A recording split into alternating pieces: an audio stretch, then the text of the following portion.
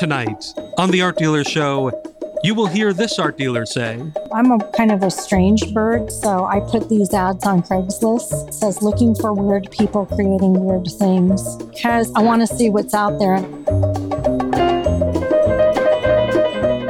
Hello and welcome to the Art Dealer Show, the one podcast for and about the people who sell art.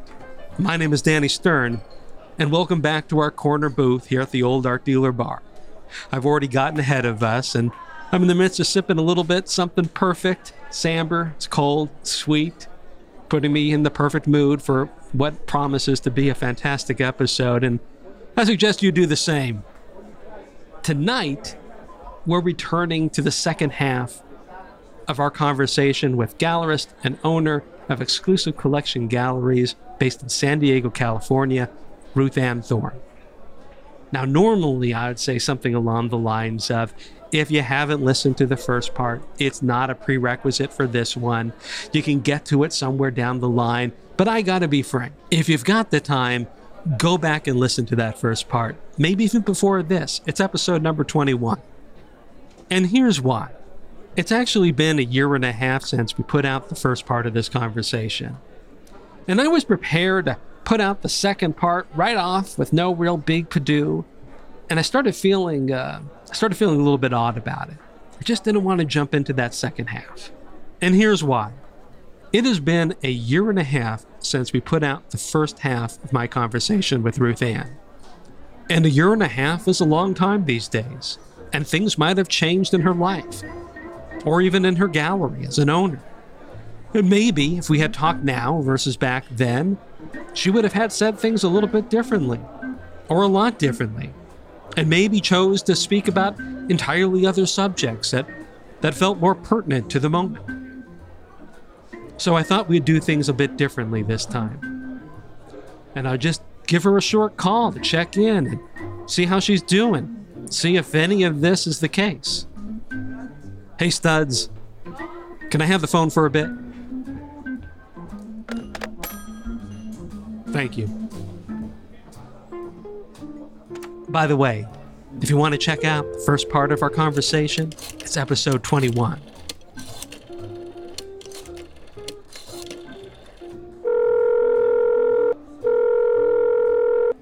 Hey, Danny. Hey, Ruth Ann, how you doing? Good. It's good to hear from you. Where am I'm excited. Where am I catching you?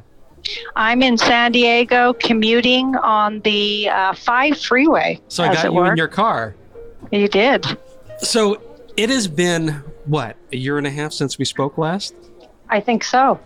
What's happened in the last year and a half? I think the last time we spoke, I think I still had Vegas opened, and I had gone through closing locations systematically. I kind of saw some changes coming, and I think we talked about that. Mm-hmm. And so my last gallery that I closed was in Las Vegas last year around November. But let's clarify, that's not your last gallery. You still have your gallery in San Diego. I have, yes. And I have one gallery, kind of a flagship in San Diego where it all started. And that gallery, I moved from a tourist location at Seaport Village to a high-end residential, kind of a street that's very hip, up and coming. And surprisingly enough, we do get tourists there, but I went in there with the idea that it was going to be primarily kind of a high-end residential area. Is that why you made the move? Did you decide it would be better? I did. Yeah? I made the move because of the changes I saw in the art industry, and I thought it would probably be good positioning for us. And it actually has been a pretty good move. Well, what were the changes you saw in the business that you thought would be better addressed being in a residential neighborhood? Well, I think, we've got some, shifts, and we talked about that last time. The primary shift I see, well, two. One, demographic, the actual desires of the buyers based on their age and where they're at as far as buying art in the market. And the second one being the internet. I think both of those have made some significant changes to the way, and it's not just with art, it's the way that people acquire whatever it is they're interested in acquiring. So with the shift from the tourist to the residential, I have the ability to build more of a community within the gallery space and have clients that can continue to come back as often as they want, because in a lot of cases, they literally live a 5-minute walk to the gallery. So we see them all the time. And so we're developing a little bit more of a tight-knit community, and people are supporting the gallery, one, because they like the art, but two, because they like to support local businesses. You know, it's funny when I talk with galleries that are in tourist places, or I talk with galleries that are, you know, community residential galleries like you're talking about, they almost know nothing of each other's business. It's so strikingly different in the way that they talk to collectors and develop the sale. Well, I'm fortunate because I've had both. Anyway, in my opinion, just based on what I've experienced, I feel like the tourist galleries are really getting the brunt downturn in the art market. And that's primarily because people, they can just go and shop it online. And so they do, because then they don't have to hassle with any of it. But the gallery acts as a really wonderful place to advertise whatever artist works that they have. But then ultimately they take the information, and then sometimes they'll, go back to the gallery. But then it's primarily about shopping for the best price. And we've got a consumer that's very trained to do that, and I'm one of them. That's always been a big issue, where you'll have collectors who will originally see things in a tourist-based gallery because that's when they have the time, when they're on vacation. They get educated in those galleries, and then they'll come back home and sometimes look for a local gallery to buy from, partially because of price and partially because they just feel a little bit more comfortable with it. You know, those people seem to have a little bit more time for them. The sales environment seems to be a little bit more relaxed because people aren't on that mode of, I got to catch them right now because they're only going to be in my gallery once. On a vacation, usually people will return a couple times. And so they gravitate towards that. The problem is what you just pointed out, which is if everybody did what you did, we would be missing a component to our ecosystem. That being the tourist gallery that originally introduces people to the artist in the first place. And that's why they're going out of business. See, the difference before was you didn't have a place to easily access it. The easiest thing that you could do if you wanted to shop to make sure you got the best value, which, has become a very important thing now for today's consumer. They may have the money to pay more, but who wants to? So that's the point. It's not that that they're pinching pennies. It's just they don't want to get ripped off. And now it's so easy for someone to access that information. In the 90s up until I'd say even early 2000s, if you wanted to shop something, if you were lucky enough to get Architectural Digest and you saw 30 dealers that went in on a co-op ad, well, now you have their phone numbers. And people would start calling, what's your best price? What's your best price? And then they would start, if they were really thrift oriented, they would start pitting dealers against each other. But for the most part, if they felt like the price was fair within, the range of whatever it was, then they would just go normally with whoever gave them, the best service, or if there were some incentives on free sales tax, out of state shipping, that kind of thing, they might go for that. But now you've got two things that you're dealing with. You're dealing with easy access. So let's just take the Art of Dr. Seuss. You can go in, you can put in Art of Dr. Seuss, you can shop the current prices, but then you can go to art brokerage and you can find pieces that are being sold for less than people paid for it. So now dealers are competing with the secondary market on top of that. And then, oh, by the way, you might get turned on to an artist that isn't Dr. Seuss in your searches and say, you know what, this is kind of cool too. Maybe I don't want Dr. Seuss after all. Maybe I want Snoopy. You know what I mean? So the internet has opened up a whole world for people. And I'm not saying it's a bad thing. I actually think it's a really good thing. And I am super excited to see what happens with the internet and the future of the art business. I haven't quite figured that out yet. Well, And that's, anyway. is it a good thing for everybody? Is it a good thing just for the artists? Is it a good thing for you? It's going to be a good thing for me. I haven't figured out how that's going to work yet, but the reason why it's going to be a good thing for me is because I'm adaptable and I'll figure out how it's going to be a good thing for me. Right now I haven't, and that is one of the reasons why I pulled back from retail outlets, is because I thought, this is a really good time to take a pause in the market. Pull back, take a look, and be patient. See what fleshes itself out. It's already starting to shift with artists selling direct. So I'm kind of watching. I want to see where the market leads, and then I'll jump on that bandwagon once I figure it out, but I haven't yet. I wish I could tell you I have. I really wish too. And I think anybody listening to this would really wish. So was there any realization since that year and a half when you and I talked and before you went and moved galleries that took place? Or did you pretty much have a clear vision of this when you and I were speaking last?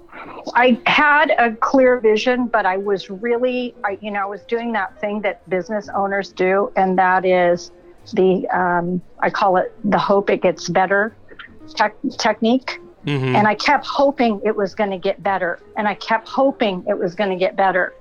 And I did that technique for about almost a year until I realized, okay, Ruth Ann, you're an idiot. So facts are, it's not getting better. And you're doing everything in your power to promote artists and do everything you ever did, pull out all the stops. And guess what? That's not affecting the market. So I realized that it wasn't our lack of ability. The market has shifted, just kind of like the horseshoe guys that were making better horseshoes than they ever did before. Well, guess what? People were getting into automobiles. I'm curious, did you have a chance to listen to your that recording that I sent you, the link? Yes, I did. I listened. What did you think? I thought it was pretty accurate. I thought that kind of the predictions that I was looking at back then, I felt like, it's still right on track.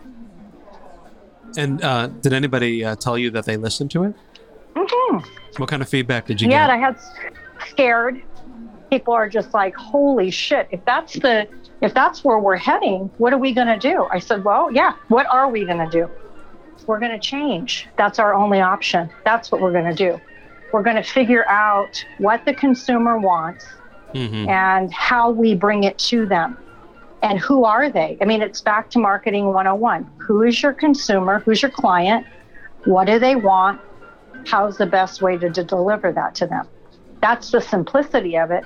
The hard part is figuring those three out. So if I called you a year from now, what do you think you'd be talking about? Well, the one thing that I will say for anybody anyone who's in business, and pretty much any business out there, you're going to go in business, figure out how you're going to model it around the internet, because that's the future. It's not going away. It's going to continue to evolve, and we're just at the very beginning. We're at the tip of the iceberg of that animal, and that will drive everybody's future purchases in the world. And we're just really just turning the corner on recognizing that. We think it's going to go back to the old-fashioned model of brick and mortar, and it is not. But, that's true. So I'm curious, those people you talked to, were they other gallery owners or art dealers? Yes, all pretty much gallery owners. Some of them disputed some of the things I had to say. Like what? And for good reason. Well, I think everyone is hanging on to this idea that people are going to continue to want to collect art. That the value, the intrinsic value that art has, people will not, just in general, a large part of the population is going to continue to value art enough to actually purchase it. And that was probably one of the biggest things. I don't see that happening in the future, because I think that people are going to want to download it and be able to own it digitally. I don't think that we're shifting from an idea of owning tangible things to having tangible experiences. And this new generation, based on the fact that they are facing problems on the planet that we have never faced, they're going to get a piece of the planet's action before it's gone. But in that, just kind of like my last podcast, I may sound like I'm painting a bleak picture. I'm not. I'm painting the most exciting times in the world historically have been when industry changes, because everybody freaks out. And that's the time, if you're smart enough and you can hang in there and you pay attention, there's going to be a freaking golden opportunity waiting right there. You just have to figure out where it's at. Mm-hmm. And it's there. I haven't figured it out, but I'm going to.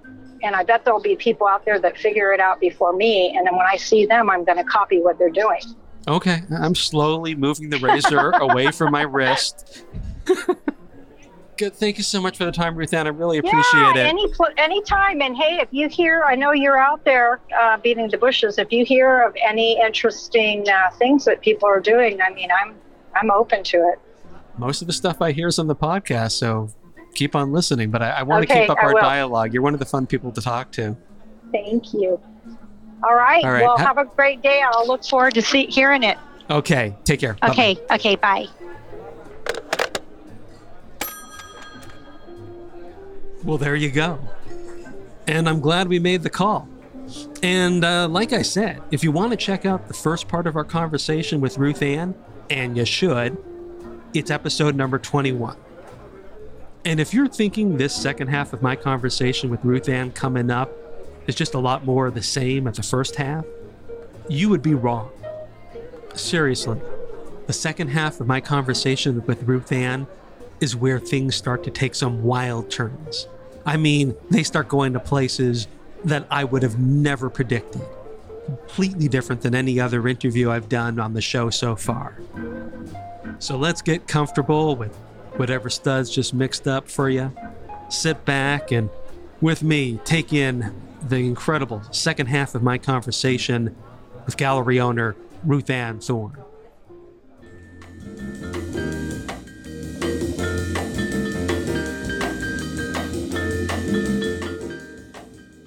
I think I was destined for this. I didn't really make a decision that I wanted to be in this business. And I think a lot of the people who are in our industry, they just got wrangled in somehow. I was waiting tables in Waikiki, and a girlfriend of mine had gotten a job at the art gallery in Hawaii. And she said, Ruth Ann, they're hiring. I think you'd be great at this. And I needed another job. And I thought, all right, I'll go apply. I mean, I know a little bit about art. I showed up, got the job, and at about probably 2-3 weeks later, I'm like, okay, this is what I'm going to do. I'm going to be an art dealer. This was on Oahu. What did you like about it at first? I liked the challenge of building a business. I mean, I think at the heart of who I am as a human being is I'm an entrepreneur. And that has been something that was just in me from the time I was a little kid and started my first paper route at 8 years old and begged my dad, could I go to work? You know what? I love creating business. I love making money. I love money, but it's not about the money. It's about the challenge of creating something. I've come to love and appreciate art over the years. Initially, I liked art, and my mother was an artist, so I didn't really understand how special it was, even when I first started selling it. But over the years, I've created a deep appreciation and almost an awe for the artists that I represent that is very authentic. I'm completely blown away when I watch someone paint, especially someone really great. It takes my breath away.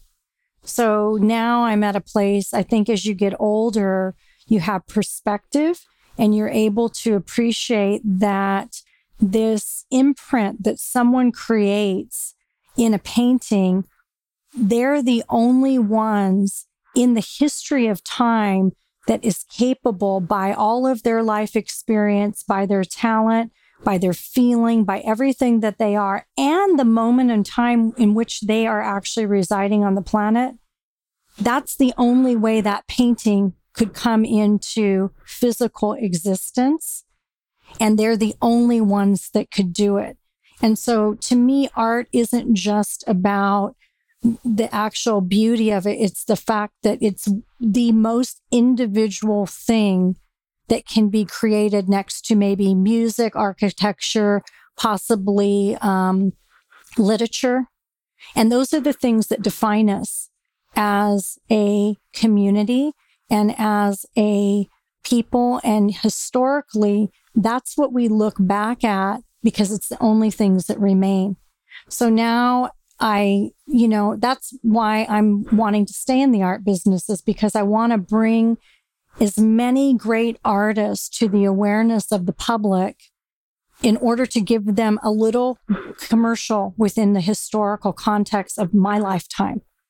And that's why I do it. What part about that gets you the most excited on a personal level? Discovering the artists and bringing them to market. The actual art of discovery. That's why my tagline is exclusive collections, the art of discovery. Before it was a challenge, keep the doors open, all those things, which it still is. But now that's kind of mundane. It's a bother. All right, we got to make sales to keep the doors open. I don't really like that part of the business, although at one time I did, and it was a challenge. Now it's just an annoyance. Okay, God, we had to sell more art to keep the doors open. All right, fine.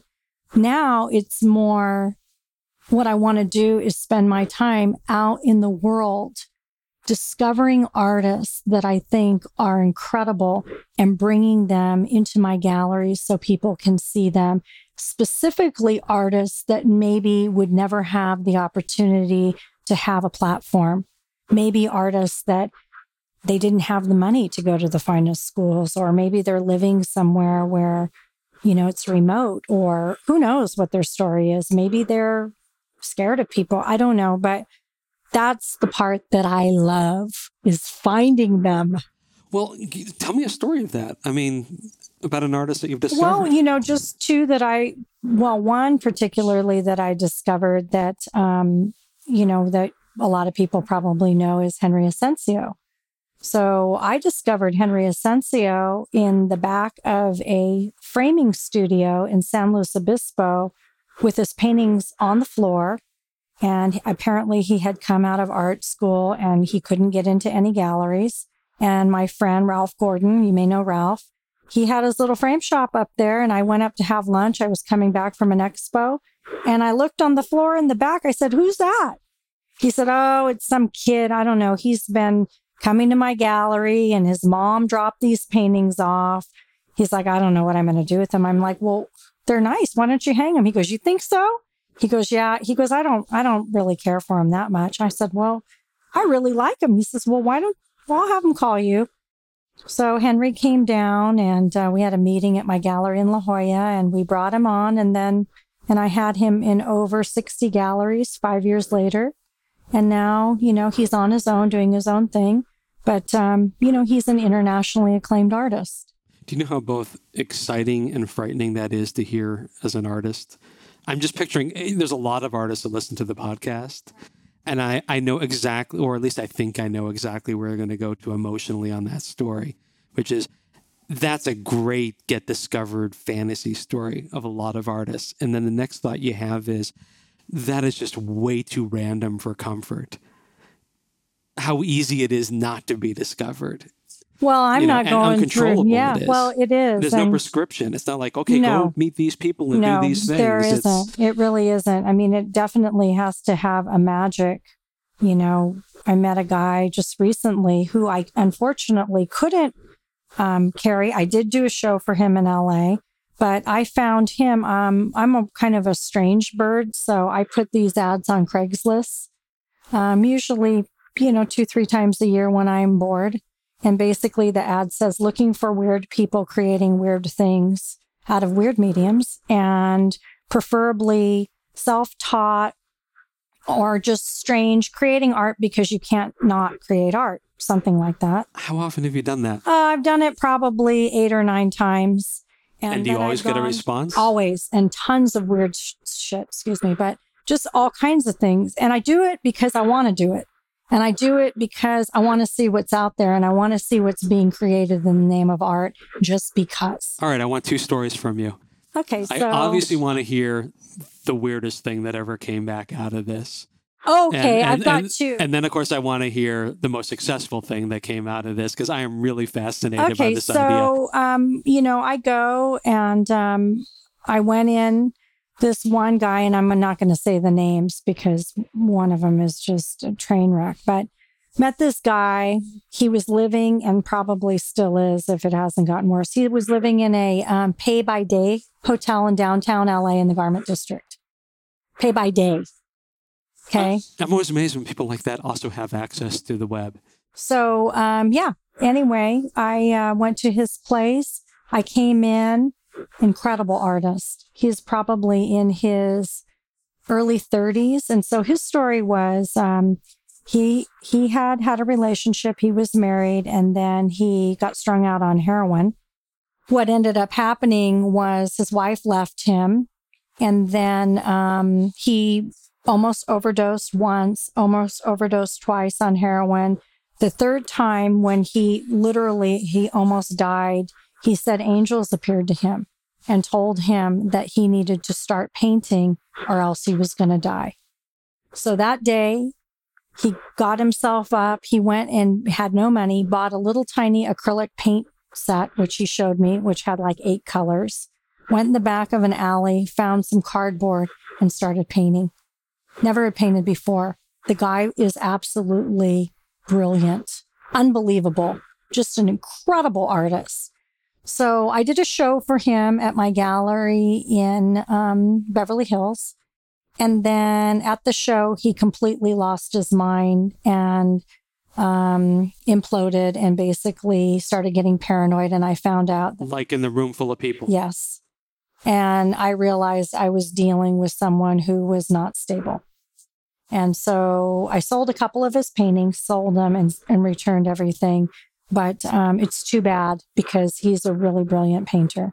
You're ballsy to begin with, not only for running the ad, but going down to that pay-by-the-day oh my hotel. God, I would meeting do it with this guy every day if I hearing could. the story about his heroin addiction and then how the angels talked to him and all that. Not only did you not go running out of the room looking for safety, but then decided to sign him on and make a business investment in him. Yeah, I'm a little crazy like that, but I enjoy it. That's what I enjoy the most. I like getting right in there. So there's another guy who's a photographer, same thing, met him on Craigslist, real quiet guy, probably one of the nicest guys you've ever met. His story was he fell in love with a girl, moved to New Orleans. She ended up robbing him and taking everything that he had. He ended up on the street. He ended up getting rolled on the street, and then he ended up in jail for something that he didn't do. This poor guy, he'd just been through it. Like the nicest guy you ever met. Finally got out of jail, got a job, moved to LA, and he decided that he was going to pick up a camera and start doing photography, which he had done in high school. Again, not trained. So when I came into his place, he showed me his photography. It was incredible, of like octopus antennas wrapped around old phones and just super, super creative. So he showed me his refrigerator. He had every amazing sea life, dead sea life in there, from squid to octopus to fish and shrimp. And then he was like the mad scientist. You go into his 1-bedroom place, but his 1 bedroom, he slept in the living room on the couch because his 1 bedroom was a photography studio. And he just had every possible thing you could imagine, computer parts, this and that, and was creating some of the most spectacular photos that I've ever seen. Unbelievable. A lot of it spoke to his own tortures in life.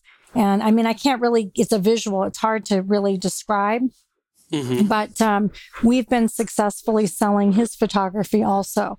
Those are 2 kind of extremes, and there's a lot of other ones that I'm in the process of working with.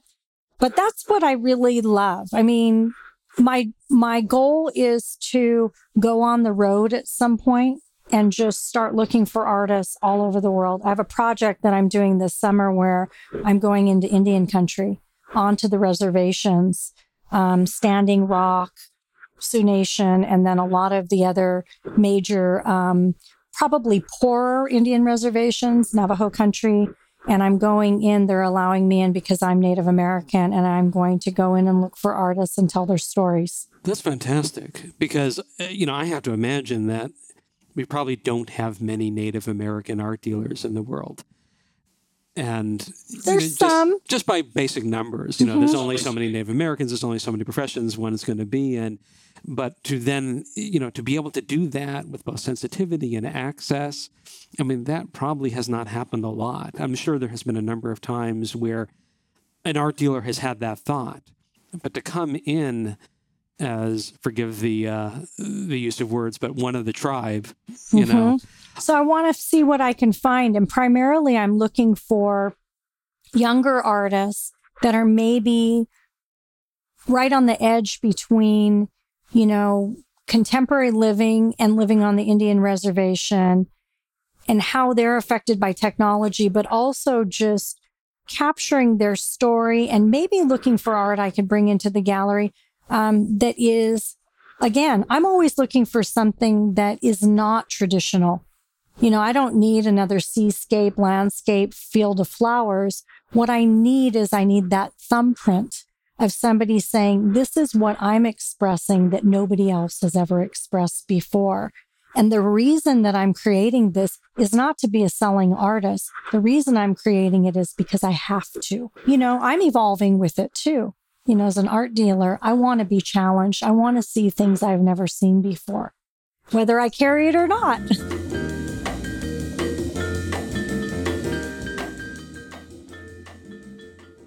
Hey, sorry to jump in here, and in just a bit, we'll get right back to my conversation with Ruth Ann Thorne. But I just wanted to point out that you're still listening to this not-so-short show, which means you like it, or maybe you just fell asleep.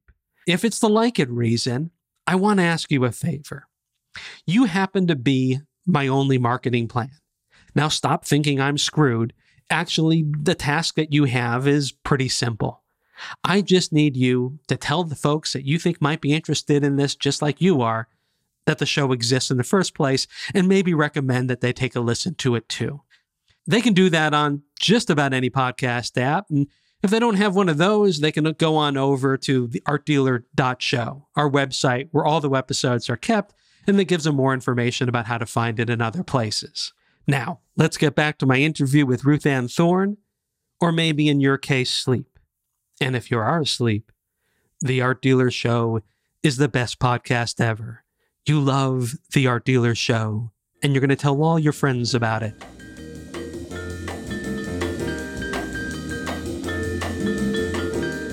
Was there any turning point? Was there ever a period where it was becoming like it does for a lot of other, gallery owners, where it was becoming humdrum and you were getting locked in that way? Absolutely. And was there anything that happened that caused you to have to say, I either have to have a fresh new way of looking at this and feeling about it, or I got to stop doing it, or? Yeah, I think, I think as you get older, you realize that, you have one life. And I love the art business in some ways, but what I don't want to do is I don't want to just keep repeating the exercise every day. Like you said, I don't want to just open the gallery, carry the same artist, do the same thing. Nothing against the artists I carry.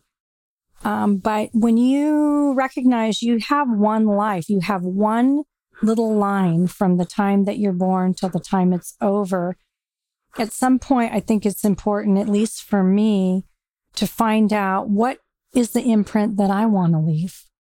And having a 10-year-old daughter, I want to example to her that life isn't about making money.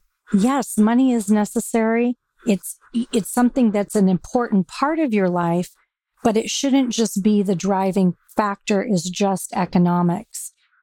When I talk to a lot of art dealers, not all, the economic portion is the driving force. How many sales did we make? And there is that in it. But I wanted to pull myself away from that and not have that be the only thing I'm defined by. I don't want to go into the grave and have people say, she made a lot of money. She was super successful. look at how much money she made. To me, that's not a successful life. A successful life is being passionate, creating something that is your mark on the planet, helping other people. You know, I'm hoping that when I discover a really great artist, it helps them be able to facilitate their own creativity. And then, you know, if you run a successful business, it blesses all those employees that you have because you give them jobs and platforms to facilitate their dreams. Ruth Ann's version of life is not about me. Life is about the blessings that I'm able to create for all those people around me and enjoying and having a good time while I do it. Right? It's a great way of saying it. And I've gone through that very similar experience to my own. I mean, in my own way, where you do eventually get to the place where you realize that money on its own doesn't really buy you life experience. It doesn't make your life worth anything in the end. And the older I get, the more I find myself hungering for genuine things of importance and value. And more important than that, just experiences. I don't want to do anything over and over and over again if it's not constantly challenging me. Right. You know, and the part I love the most about, you know, what you were just talking about with your Craigslist experiment, that at least it shakes it up. You know, completely. Right. You know, those are very different artist experiences that you would not have had otherwise. And it makes life worth living when things are different and change. I feel that about everything. I feel that about movies. I don't want to see the same movie over and over again. I don't want to see Fast and the Furious #7. I want to see a mediocre movie I've never seen before. I'd rather have a bad movie that's trying to do something entirely different than a good movie that's I've seen many times. Yep. I mean, what do they say? Variety is the spice of life. As an art community, we're up against a lot of challenges. And I feel the pain and suffering of a lot of artists right now and a lot of dealers. We are feeling the pinch. I mean, we do have good months here and there, but the consistency of those sales are far and few between. We can't count on it like we used to. But I think the other way of looking at it is it gives us a lot of opportunities to see what ingenuity we have as dealers, how to spice it up, how to reinvent, how to become relevant to our collectors. And so I think that we're really on the precipice of some very exciting things in our community. And I really commend you for bringing this podcast together because it gives us an opportunity to hear each other and kind of stimulate those juices and say, all right, we're all in this together. Let's figure out a way of how to become better than we've ever been. So I'm just curious in the story of what brought you into getting into the business, which we already know, but then opening up your own galleries. But I have a feeling that, maybe there's a little bit more to it because obviously the person who throws random ads on Craigslist doesn't have a normal, predictable path to probably anything in their life. So you tell me. Well, yeah, that is an interesting question. Well, I moved out of the house when I was 14. So I finished the 9th grade. Mm-hmm. That was my last real academic achievement. And, when you're 14 and you move out, there are not a lot of opportunities. So I took the first one that came along was I shacked up with a drug dealer and I learned the fine art of selling cocaine at 14 and became a drug runner up from Mexico. Because at that time, if you got caught running drugs, you just get slapped on the hand. And you were a minor. And I was a minor. But, it's interesting. There was a long time that I was so afraid of telling, oh, my God, I'm so ashamed of my dark and deep past. But now I'm not. I actually celebrate that because it's been the path that's gotten me where I've been.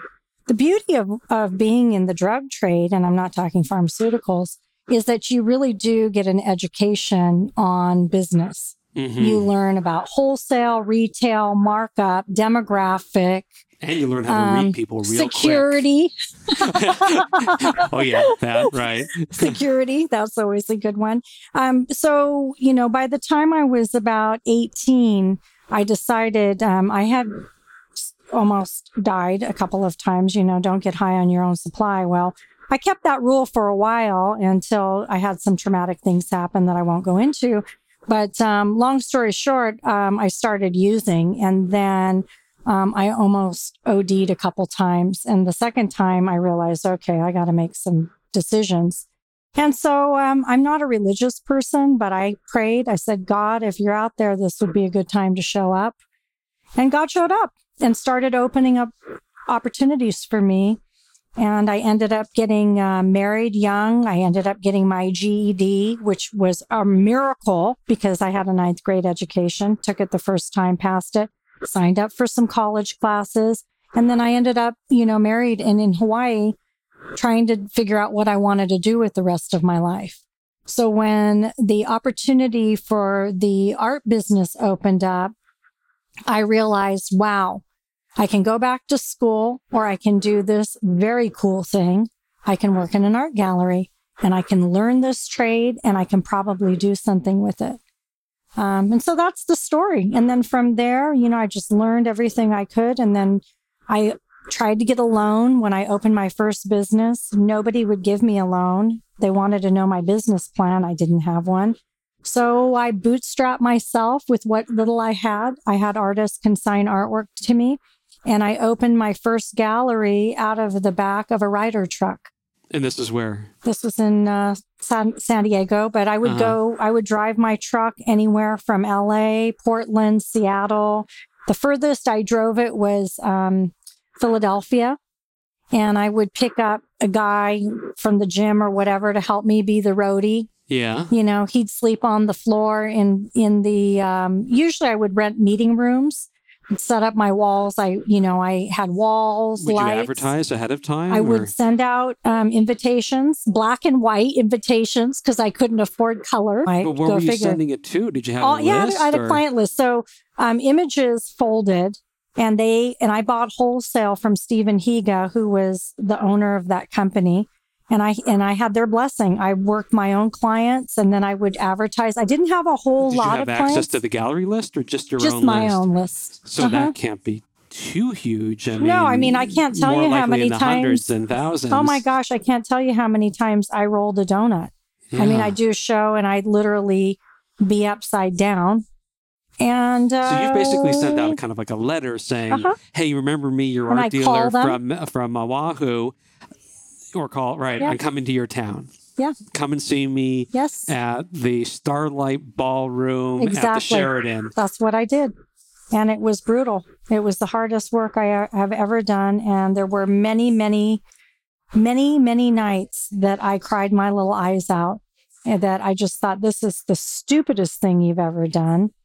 And, but I just kept at it. Well, and then let's go with that kept at it thing. Are you keeping at it because you're such a believer and you love this? Or are you keeping at it because this is the one thing you've got to work with at that point in time? I think it's a little bit of both. I think it was, I was young, I was 20. When I opened up my own company, I was 28. It was a little bit of both. So a bit of the naivete of youth? And I was fearless, and I still am.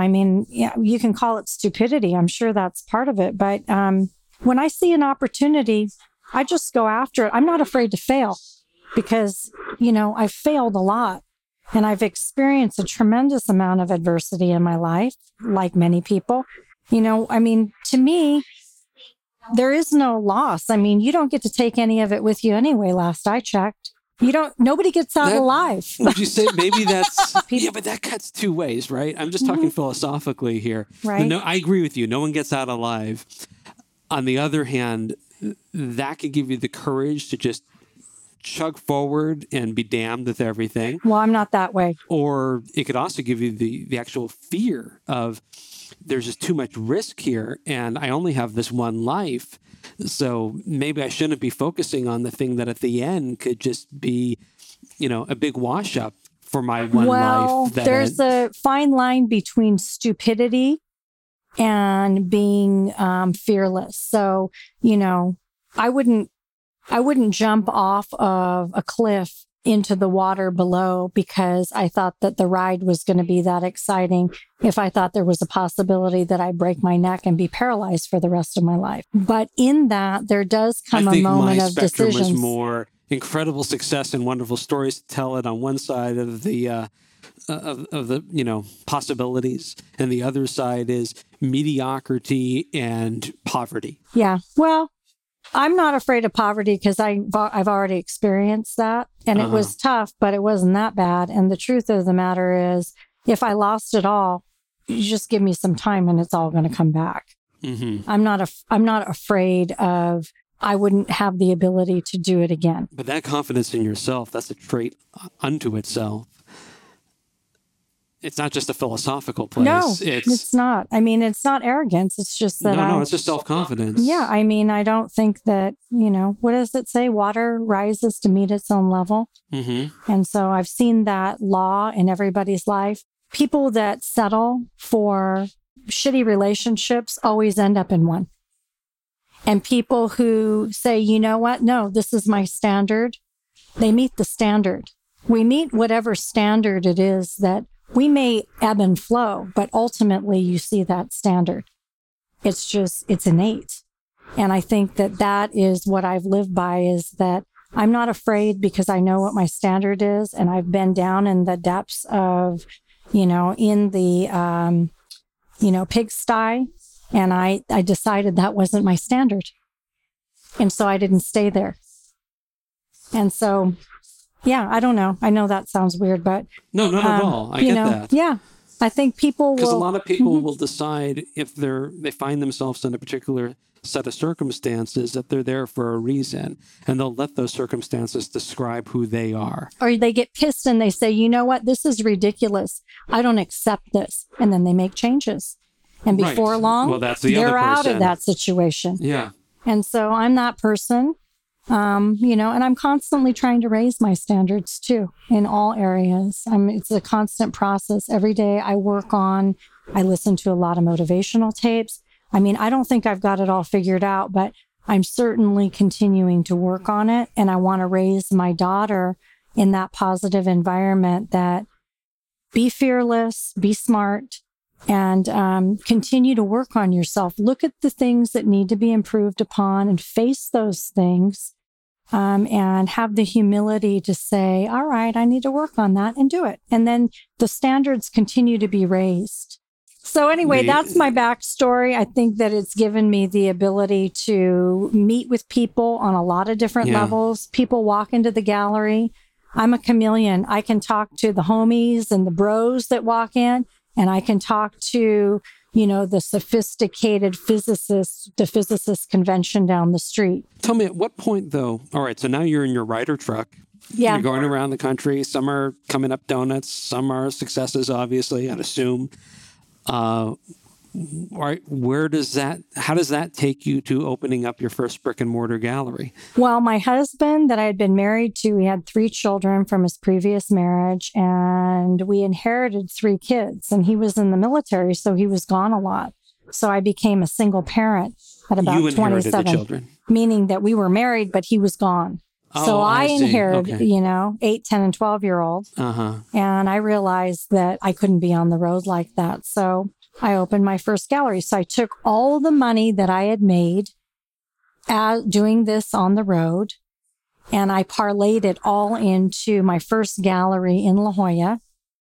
And my ex-husband, he helped me build it out, and, he did a lot of work on it. But anyway, long story short, we coined the phrase, there's nothing more expensive than cheap rent, because we were right a stone's throw away from where all the action was. It was a really, really tough location. So my mom supported me. She ended up quitting her job. She came in to help me, worked for free, lived with me. You mean stone's throw it sounds like now in a negative term, like you were just to the outside of where everybody's going. I'm telling you, people could see my gallery. But they weren't walking in front of it? But they weren't walking in front of it. So this was I sat at the desk and literally once again cried my little eyes out. I thought, this is the stupidest thing you've ever done. And then we realized, okay, people aren't walking in. We decided that we needed to go back to our original idea, which was I did all those shows. So we started doing the home and garden show at the fairgrounds, interior design show.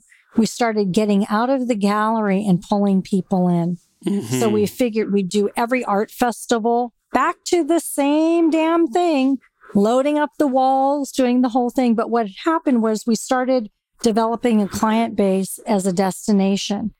And then we were in that gallery for about 3 years. We ended up getting a big break. We ended up being scouted for a gallery at Fashion Valley Shopping Center. And that kind of opened up the floodgates because now we were just prime time retail. And then I ended up, I couldn't work with my ex-husband. He came into the business. We were just both too strong of personalities. He ended up taking over the retail and I started the publishing company. So I ended up with the 2 artists and then jumping all over the country. So it's been a real interesting ride. Yeah, it sounds like it. Thank you very much for the time. Yeah, it's been my pleasure. This was wonderful. Oh, and likewise. I appreciate it. I didn't know that I had done all that. Thank you for reminding me. I'm exhausted now.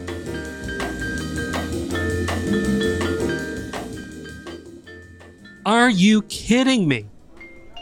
Finding art dealers on Craigslist? Learning the business as a drug dealer? Don't tell me you've ever heard an interview like that before. Don't tell me this is like any other podcast you've ever listened to before. I want to thank Ruth Ann Thorne once again. If you're ever down in San Diego, you should go give her a shout at her gallery. That's Exclusive Collections. The exact address, you'll just have to find yourself.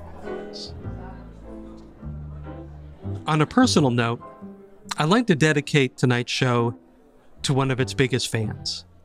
That would be my mother, Yvette Stern. Since the last time you and I got to hang out here at the old art dealer bar, my mother lost her very short but intense fight with cancer. And I'd like to say more, but I can't.